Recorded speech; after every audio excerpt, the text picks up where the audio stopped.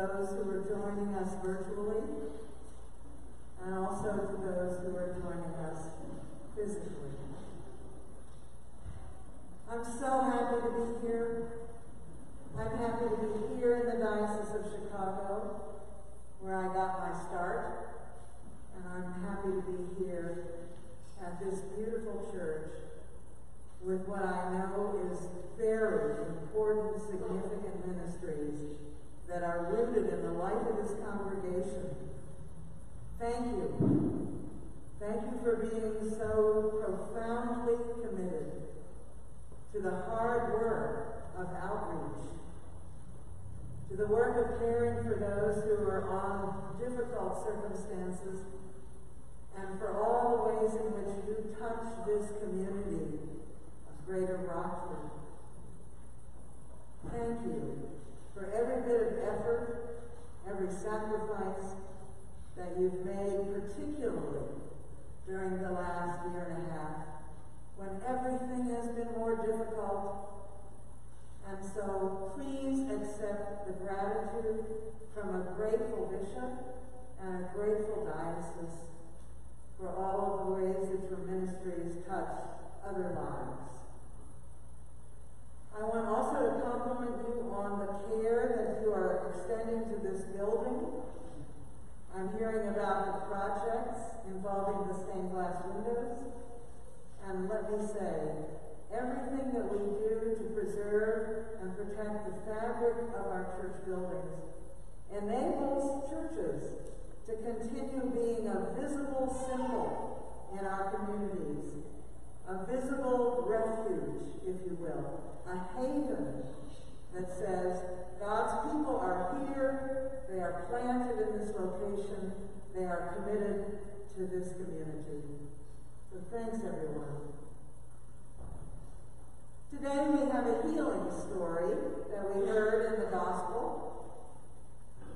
And one of the things I want to do is share a little bit about healing stories in the Gospels and why they are there and how we might understand them for our own purposes. The most frequent kind of healing that happens in the New Testament is the healing of blindness, the healing of those without vision. The second most frequent healing, or kind of healing, that happens is healing of people with mental or nervous disabilities. In those days, the language was demon possession. Understood that people with any mental challenges, in fact, had demon possession. And the third most frequent kind of healing stories is about people's ability to walk. So think about that, if you will, to see, to be able to think clearly and to process your life with a sense of order and understanding, and also the opportunity to walk through life. Take up your bed and walk, we heard. Those are the categories that are the most common ones in the healing stories in the Gospels. Today we have a particularly lovely story. Here's the wrinkle. Jesus initiates that healing.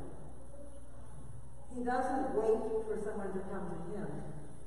He understands that this blind person is wanting to come to him and wanting to experience healing of his vision.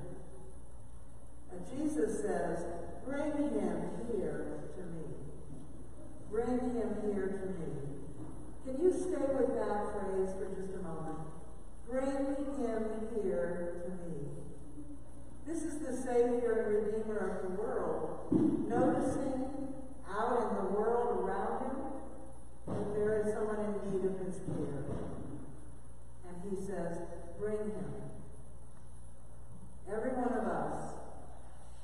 of us is charged by virtue of our baptism and by virtue of our ministries to bring people to Jesus. To bring people to Jesus. Whatever it is that lies behind that bringing, that's our job. bring people to Jesus. Lots of ways to do that, but the fundamental thing is, how can we bring people to Jesus? We know that if we do that, we will be contributing to their well-being, to their health, to their happiness and their joy, because that's what life with Jesus brings to us. So, one point. And then, my friends, the most lovely piece in the whole text in my book, the most lovely piece, is where Jesus says to the man, "What do you want me to do for you?" And again, dwell in that word for a moment, if you would. What do you want me to do for you? That's the kind of Savior we have. That's what Jesus is like. Reaching out for those who may need his care, his healing, his touch, his mercy. And then when the person in need is there with him, Jesus addresses that person very directly and says, "What can I do for you? What can I do for you?"